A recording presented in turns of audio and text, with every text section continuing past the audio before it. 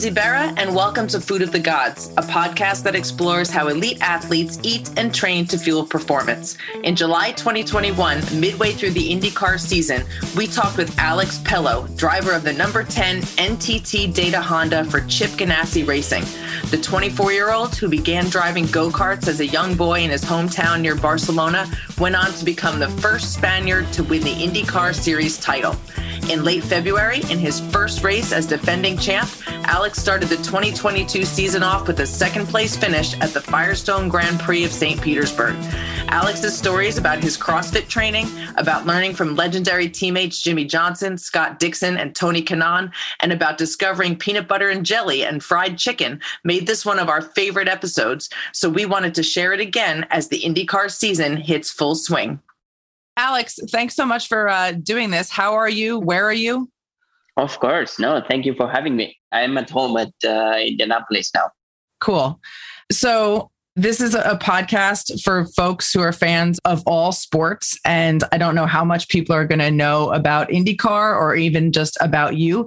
So I do want to go a little bit into your background, how you got into racing. I did read a cool story about how you discovered go-kart racing on your walk to and from school outside of Barcelona as a young boy. So How did you get from seeing it from a distance into racing yourself? Yeah, so that's a real story that I had to go every day, obviously, from my house to school. And in between, there was a really small go-karting track. And I would see every day like kids or just people doing laps. And I guess that one day I asked my family if I could test and do some laps go-kart. But unfortunately, I was 4 at that time and I couldn't reach the pedal. So I was just so small.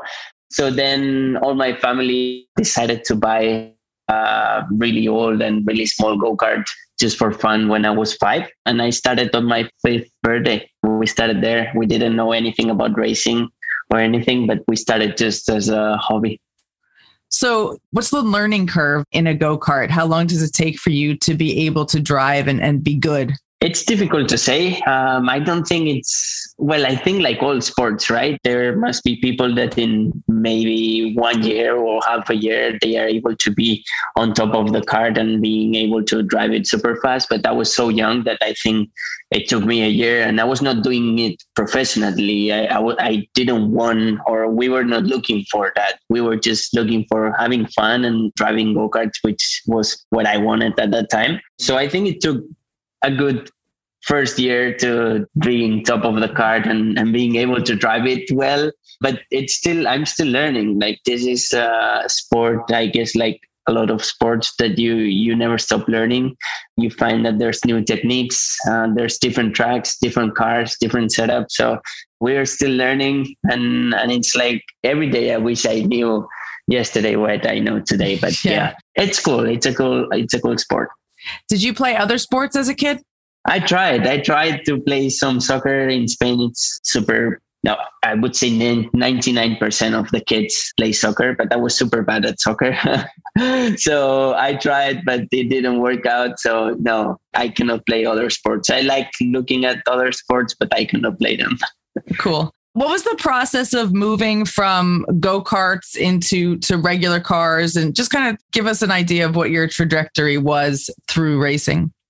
Yeah, so in racing, there's not like a specific timeline you have to follow, especially jumping from go-karts to like racing cars. It's more like small formulas. It depends. There's kids that they are jumping now when they are 13, 14. I jumped when I was 16 or 15, I think. And yeah, I just had an opportunity. I just got a test, which is just a day of practice. I had a test with the team and they gave me the opportunity to do one full season in Formula 3 and we started there. So I did 1 year of Formula 3 in Europe. And then I spent 2 more years in Europe racing other series. And then I went to Japan before coming to the US. For the many listeners on this show who I'm sure don't know a lot about open wheel racing, what's the difference between Formula 3, Formula 2, Formula 1? It's basically, let's say nowadays, Formula 3 would be a good step for a guy that goes from go-karting to a single seater. It's a series that have like 300 horsepower. So it's already like a big kart. And then Formula 2 would be a bit less than an INDYCAR, which is 600 horsepower. So it's already a big step. And then Formula One will be the top of the series. And then that's like 1,000 horsepower, which INDYCAR nowadays, it's like 850 and it's going to get to 1,000 in 2 years. But yeah, it's different series here in America. We race ovals, which we don't race ovals in Europe at all. So it's a different series for sure. What was it like for you having to adapt to the different horsepower of the car and then also to the different shapes of the tracks over here? Yeah, it's interesting. I think that you see so many tracks when you're young that then when you go to a new track, you see corners where you've been before, just because even if it's, I don't know, like we were at Mid-Ohio this weekend, but there's corners shaped as same as we have at Barber, for example. So you get to a point where you saw so many corners that that's quite easy for drivers. And then for cars, it just takes like a couple of days of training to really get on top of that car. But yeah, it's easy for the drivers. It's tough to explain how we get used to, but for us, it's quite easy just because we just brake at those brake points and then we know how to drive it. But yeah, it just takes some practice. So we had Arik Almirola on the show. He drives a NASCAR, and I know IndyCar is a little bit different, but he kind of gave us an idea, tried to compare it to what it's like driving your normal car down the highway. So can you tell us just a little bit what it's like driving 240 miles an hour for 3 hours? I know the G-forces are crazy. I know the NASCAR car drivers deal with a lot of extreme heat. You guys have an open cockpit. Does that make a difference? What is it like to be in that car? Yeah, I would say NASCAR, they have more heat just because it's completely closed. In IndyCar, we have a narrow screen, which is like a screen we have on front, but it's still open on top. So we get more airflow. So for sure, for us, it's a bit better. And on ovals, yeah, we get to 240 miles. That's like, I don't know, like I never been so fast, obviously, on a highway, but it's like when you go to a roller coaster and you feel those G's at the beginning when they start, that it pulls you back. That's what we feel on the corners. And the speed is really similar, where I would say it's a bit more, but we don't get that feeling just because we're on the car. We are sitting so low. We are with a helmet. And when you go to a roller coaster, you don't have a helmet or anything, and you have your knees like falling. So I would say it's pretty similar to a roller coaster, but yeah, you're in control of that. So. And I'm sure that they don't have power steering. So what is it like holding that speed on the steering wheel through those curves? Yeah, we are one of the only series in single seaters that we don't use power steering, which is super cool. I think just because it can make a difference between drivers that prepare better physically or not. And yeah, it's super hard. It's like the old road cars where you had to park and it was like so stiff to turn the wheels. So it's pretty similar, but it's super fun for the driver just because you're in control of 100% of the car. You feel every bump, you feel everything. When I tried some cars with power steering, you don't feel everything from the car just because that engine from the power steering gets some of the road things. So yeah, it's pretty cool to drive in the car. Is holding that wheel something that you train for? I mean, it probably requires some grip strength, some shoulder, core. Do you train for that in the gym, or is it something you just get used to being in the car? It's tough to train it at the gym just because the way we're sitting and the way the wheel moves, it's super hard to replicate that. But we try to replicate that. Otherwise, we do a lot of grip training. Like spend 50% of my training days training grip. And then neck, it's super important, I would say. Grip is the number one priority for IndyCar drivers, and neck, it's the second, just because of the G's on the corners. But yeah, we try and spend a lot of time, but then you feel you're ready every preseason. You feel you've been preparing enough and you've been stepping up from last year, but then you get to the first race of the year and you're like, oh no, everything hurts. So it's something there while you're sitting on the car, you hit some muscles that you cannot train. But yeah, we try. How do you try? What are the exercises that you do for grip and for neck? So for grip, we have it's like a seat which replicates the position of when I'm driving an IndyCar. And then instead of a steering, we just take like a weight and we try and be like if we're turning. While also we have an iron neck. I don't know if you know the machine that, yeah. So we use a lot iron neck, which is, I think it's the best thing to train the neck. And yeah, we try and come up with ideas, which sometimes works, sometimes doesn't. Normally, always when we do those exercises, looks a bit weird, but it's fun. It's super fun. Our life easier when we're racing. I believe that iron neck thing is a lot of NFL linemen use that to prepare for getting hit by other 350-pound men. So it gives you some perspective to think about what it feels like to be in the car when you think about it being the same thing that the NFL guys used to train. Yeah, I think we started using it just because we saw it's so important for them. Obviously, for them, it's like, for us, it's just that you get tired, but for them, it's super important for the concussions. But we saw that they started using it and everybody was talking so well. So we tried and it's amazing, to be honest. Yeah. Like it's the best tool to train it. Your Ganassi teammates, Scott Dixon, Jimmy Johnson, Tony Kanaan, they're all in their 40s, but they're also known, even outside of racing, for their fitness. How do they push? I mean, you're only 24 years old. How do they push you from an exercise perspective? Yeah, obviously they are amazing. They spend so much time training, and I would say everybody trains a lot, but Tony is one of the guys that it's either training bicycle or he's running, he's at the gym, he's like all day training. So being 24 and knowing that he's more than 40 and he's still training that much and he's a champion and I'm not, it's like, oh man, I need to step it up. So it's been super fun to join these guys. We didn't really train a lot together just because we have our own personal trainers. But yeah, we share some training workouts and we push each other. But yeah, it's been super fun. How high does your heart rate get during a IndyCar race? We have some moments with obviously the start, and we have the pit stops, and we have some high moments where we can get to 180, 185. But then normally our heart rate, it's going to go low during the race. It's going to be, I think last time I checked, it was like 140 or something like that. Just because we go for so long, if we were like 180 all the time, we would be like dying. But yeah, there's also tracks which demand a bit more than others, especially the tracks that we have so many corners. We get a lot of more high heart rate. Yeah. But yeah, we don't get super, super high. That's still probably around 60-65% of a max heart rate. So it is like even a bit more than an endurance level. I know you like to cycle. What do you do to train your cardiovascular endurance to be able to endure that for that long? So what I started doing this year, I started training CrossFit just so I could train my heart rate while I'm doing weights, just because that's what I do when I'm driving. I'm like turning the wheel, but at the same time, I'm breathing really hard. It's been working really well. I stopped cycling because I broke my collarbone doing mountain bike. And that was like, yeah, you cannot do that. That's not your sport. So, and then I just run. I just run and CrossFit, and I did some swimming. I don't really like swimming just because I'm not good at swimming. So I try it, but it's not my thing. So yeah, I keep it on CrossFit and running. So I've been doing CrossFit since like 2008, before anybody even thought it was cool. And I'm a level 1 CrossFit coach and I love it. So what do you have any favorite CrossFit workouts yet?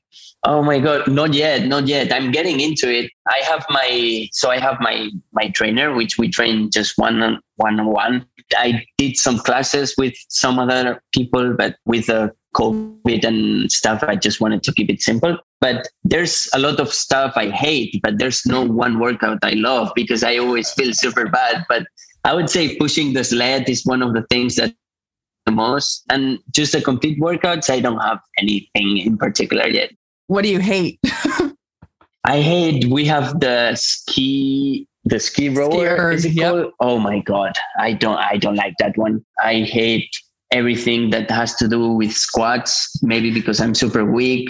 I hate the sled, but I really enjoy how I feel afterwards. Obviously, I guess like everybody. And I think it's not the same as going into the gym and just doing some weights. It's something else. And when you share it with some other people, it feels amazing. Like you can push each other. You see other people doing the same things as you, and you can train even if I've been training just for 1 year, I can train with people that's been doing it for 10 years and we can do the same workout. Yeah, he's going to be like more on top of it, but we can do the same thing. And I feel it's a really nice sport, let's say.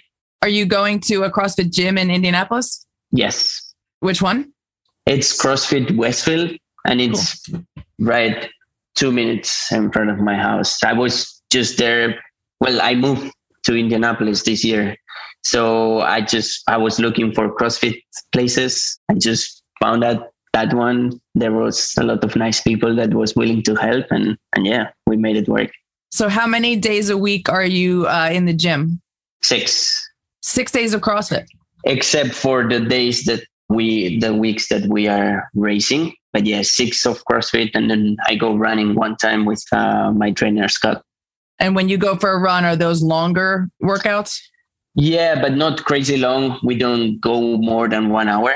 We do like more intervals. We don't do like just a normal steady run, just because on the races, as I said, we go a lot of up and down. And yeah, I don't need to be 2 hours at 130 heartbeats. So yeah. When you are on the road, how do your workouts change? Do you travel with workout equipment? What do you do to get your exercise in when you're away?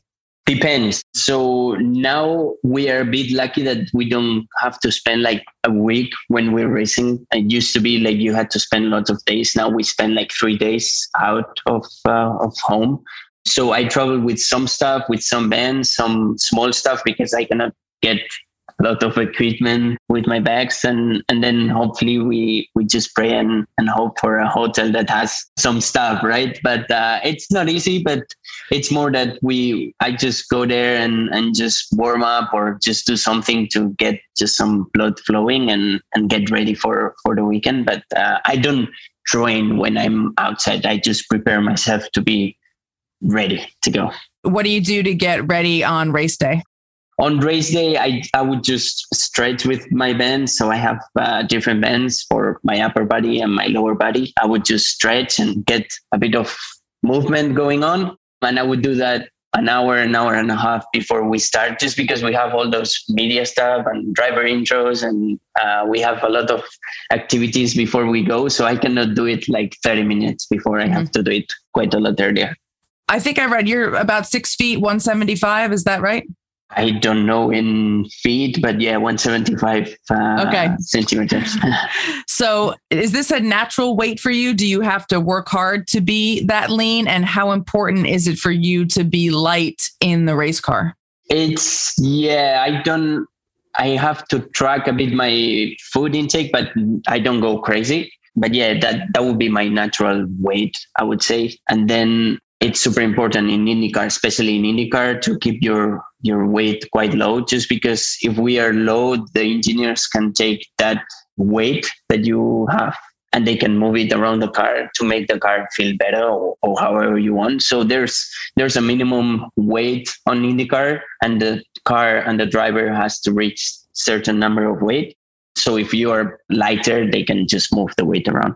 It's funny because most of us think if we gain a few pounds, we're just going to feel a little bit bloated and a little bit sluggish. But with you, it could change the way your race car feels. That's crazy. Yes, because and it changes a lot. Like people would say, oh no, 3 pounds is not too much. But for us, 3 pounds or 5 pounds to move it from completely the rear of the car to the front of the car, it changes completely the way the car behaves. So I think it's not super important to be like super, super light, just because then then all the weight is going to be in the front of the car, and that's not what you want.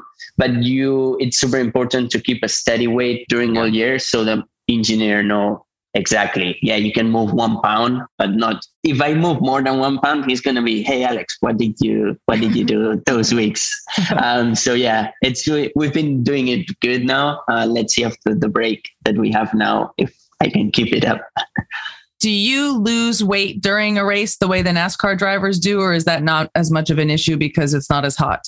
Yeah, we do lose a lot of water weight. It's just liquids, but we recover in 2 days that weight. But yeah, once I weigh on Mondays, I feel like, oh yeah, I'm good now, or I'm much better. But no, we recover super quickly.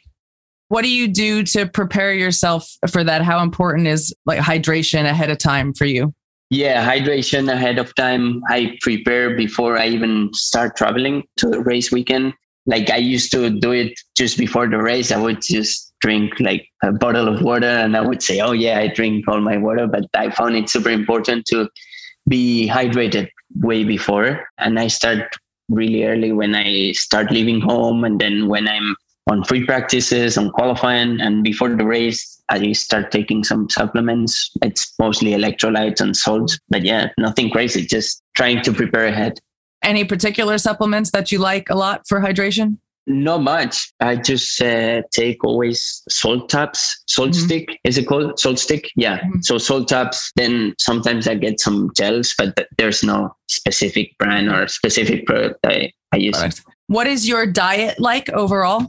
I would say it's not crazy, as I said. Like there's days that I have a lot of like dinners or lunches, so I just have to go with it. But I just try to eat a bit of everything, mostly protein, obviously. I try to eat really as much as possible at home.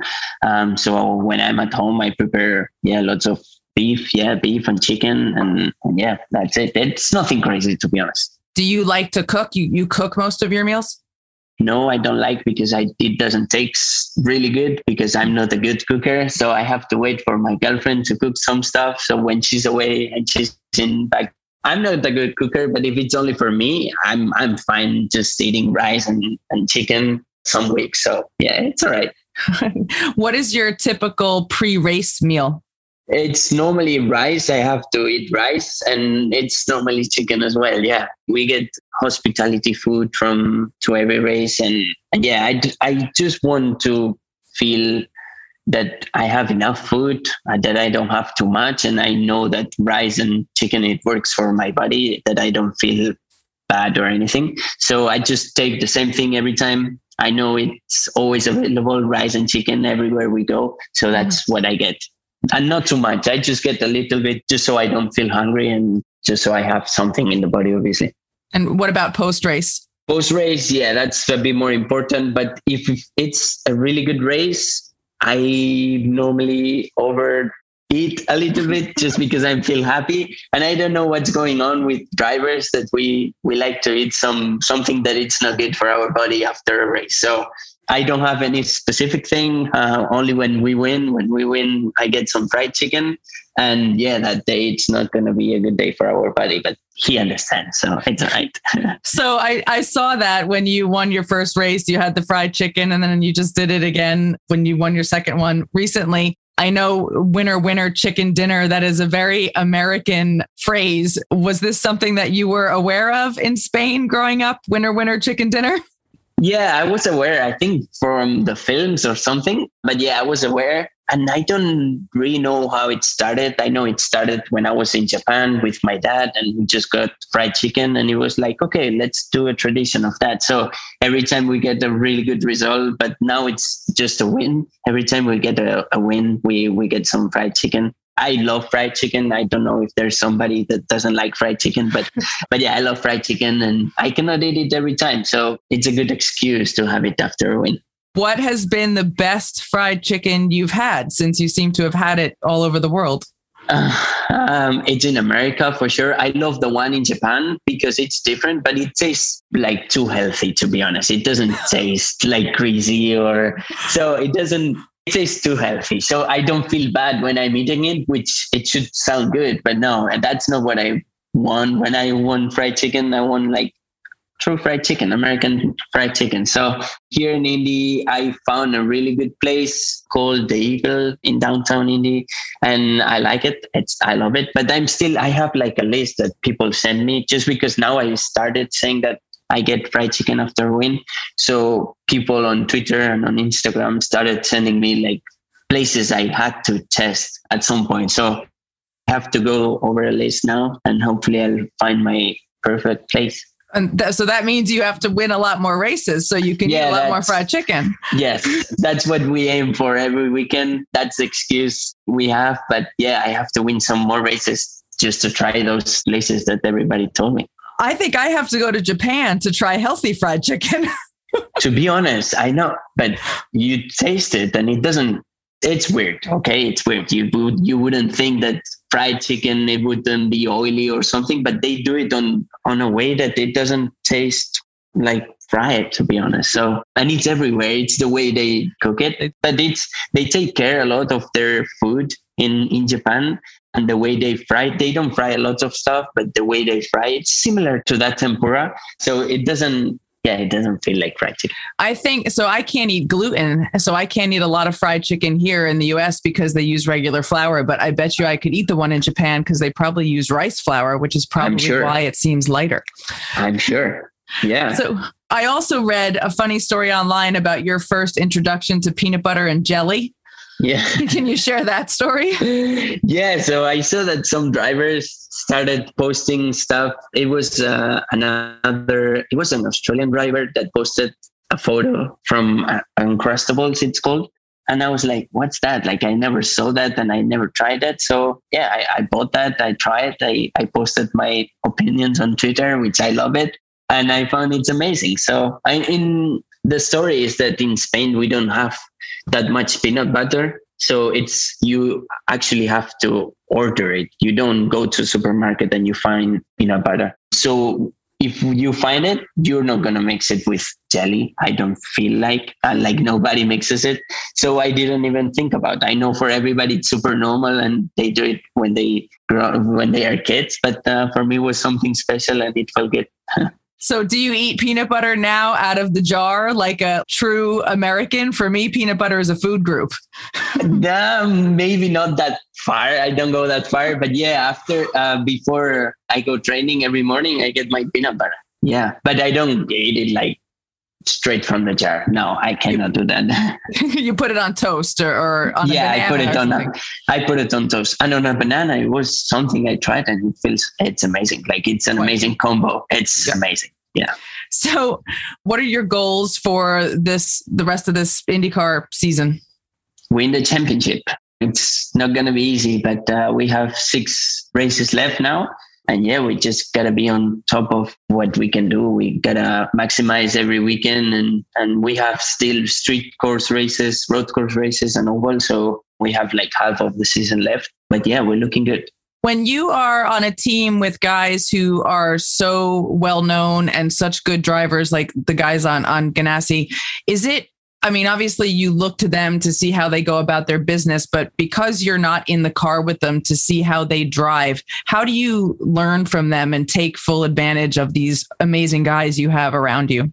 Yeah, it's amazing to be able to share teams and days of preparation with champions, because at the end of the day, Scott Dixon is a 6-time IndyCar champion, Jimmy is a 7-time NASCAR Cup champion, and Tony's a champion. So we in motorsport, we use a lot data, which we get everything, every input that the driver does to the car. Like we see every degree of steering that he changes, so we can see that and we can compare to what we're doing. And the same on the onboard cameras, we have the cameras and you can see where they are braking, how they are approaching the corner. So I can try and replicate and learn a lot from them, but it's more what I learned from when I talk to them in person after a session or before a session that I can see on data. So yeah, it's a big benefit I have this year of sharing team with these guys.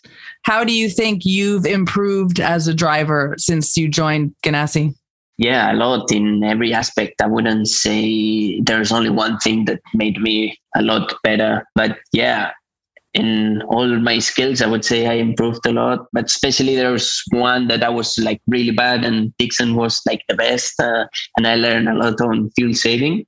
And that's something that it's hard to do just because on the races in IndyCar, we get refueling. And if you can get 1 or 2 more laps extra than everybody with the same fuel and you can do different strategies, that's going to give you opportunities to win more races or to fight for more races. So how do you save gas?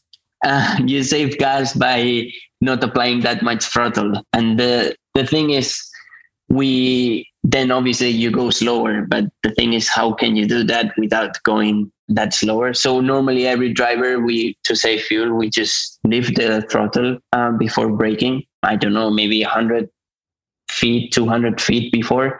And just because we go so fast, we don't lose that much speed. Maybe we lose 5 miles an hour, not much, but that saves a lot of gas. In 30 laps, maybe that's, I don't know, a gallon, and we can do extra laps with that. So yeah, there's ways on techniques on saving fuel, and Scott Dixon is the best of it. It's funny when you drive, when you're a passenger in just a normal car and someone is always slamming on the brakes, and it makes you go back and forth and you get car sick. I always think to myself, the first way to slow down is just to take your foot off the gas. So maybe I knew something that I didn't know I knew, right? Exactly. So that's the thing. Like I also don't understand why people, it's like gas or brake. They don't know the position of just releasing everything and letting the car roll. And it's really good for fuel efficiency, even on road cars. But that's what we use on racing cars. Yeah. Do you do anything particular? I know if I spend 2 or 3 hours in the car, my hips are all messed up, my back hurts. What do you do to get your body back in shape from a mobility standpoint after spending a lot of time in the car? Oh yeah, my hips I'm really bad with my hips strength. Flexibility. Flexibility. Yeah. Sorry. So yeah, I need to do a lot of exercises with my hips, and then all my back, it's always sore. So sometimes I get to the physio after a race, and a lot of strength. No, how you say it? Exercises, stretching. Do you do any yoga? Stretching. No, I never did any yoga. Okay. No, I should try that. Is there anything that you like from a recovery standpoint? Like, I know a lot of athletes love Normatec boots, or some people like to get a massage. Do you do anything in particular for recovery? Not in particular. No, just stretching. Yeah. Then sometimes if I'm really bad, I would go to the physio and get a massage, but otherwise it's just stretching.